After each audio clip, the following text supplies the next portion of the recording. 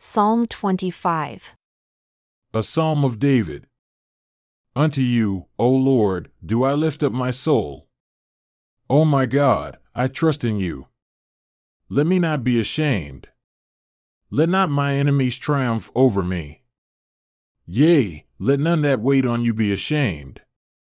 Let them be ashamed who transgress without cause. Show me your ways, O Lord. Teach me your paths, lead me in your truth, and teach me, for you are the God of my salvation. On you do I wait all day. Remember, O Lord, your tender mercies and your loving kindnesses, for they have been ever of old. Remember not the sins of my youth, nor my transgressions.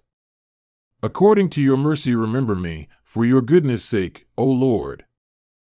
Good and upright is the Lord, therefore will he teach sinners in the way.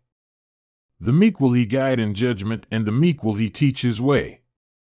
All the paths of the Lord are mercy and truth unto such as keep his covenant and his testimonies. For your name's sake, O Lord, pardon my iniquity, for it is great. What man is he that fears the Lord? Him shall he teach in the way that he shall choose. His soul shall dwell at ease, and his seed shall inherit the earth. The secret of the Lord is with them that fear him, and he will show them his covenant. My eyes are ever toward the Lord, for he shall pluck my feet out of the net. Turn unto me, and have mercy upon me, for I am desolate and afflicted. The troubles of my heart are enlarged. O bring me out of my distresses. Look upon my affliction and my pain, and forgive all my sins. Consider my enemies, for they are many, and they hate me with cruel hatred.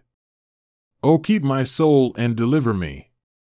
Let me not be ashamed, for I put my trust in you.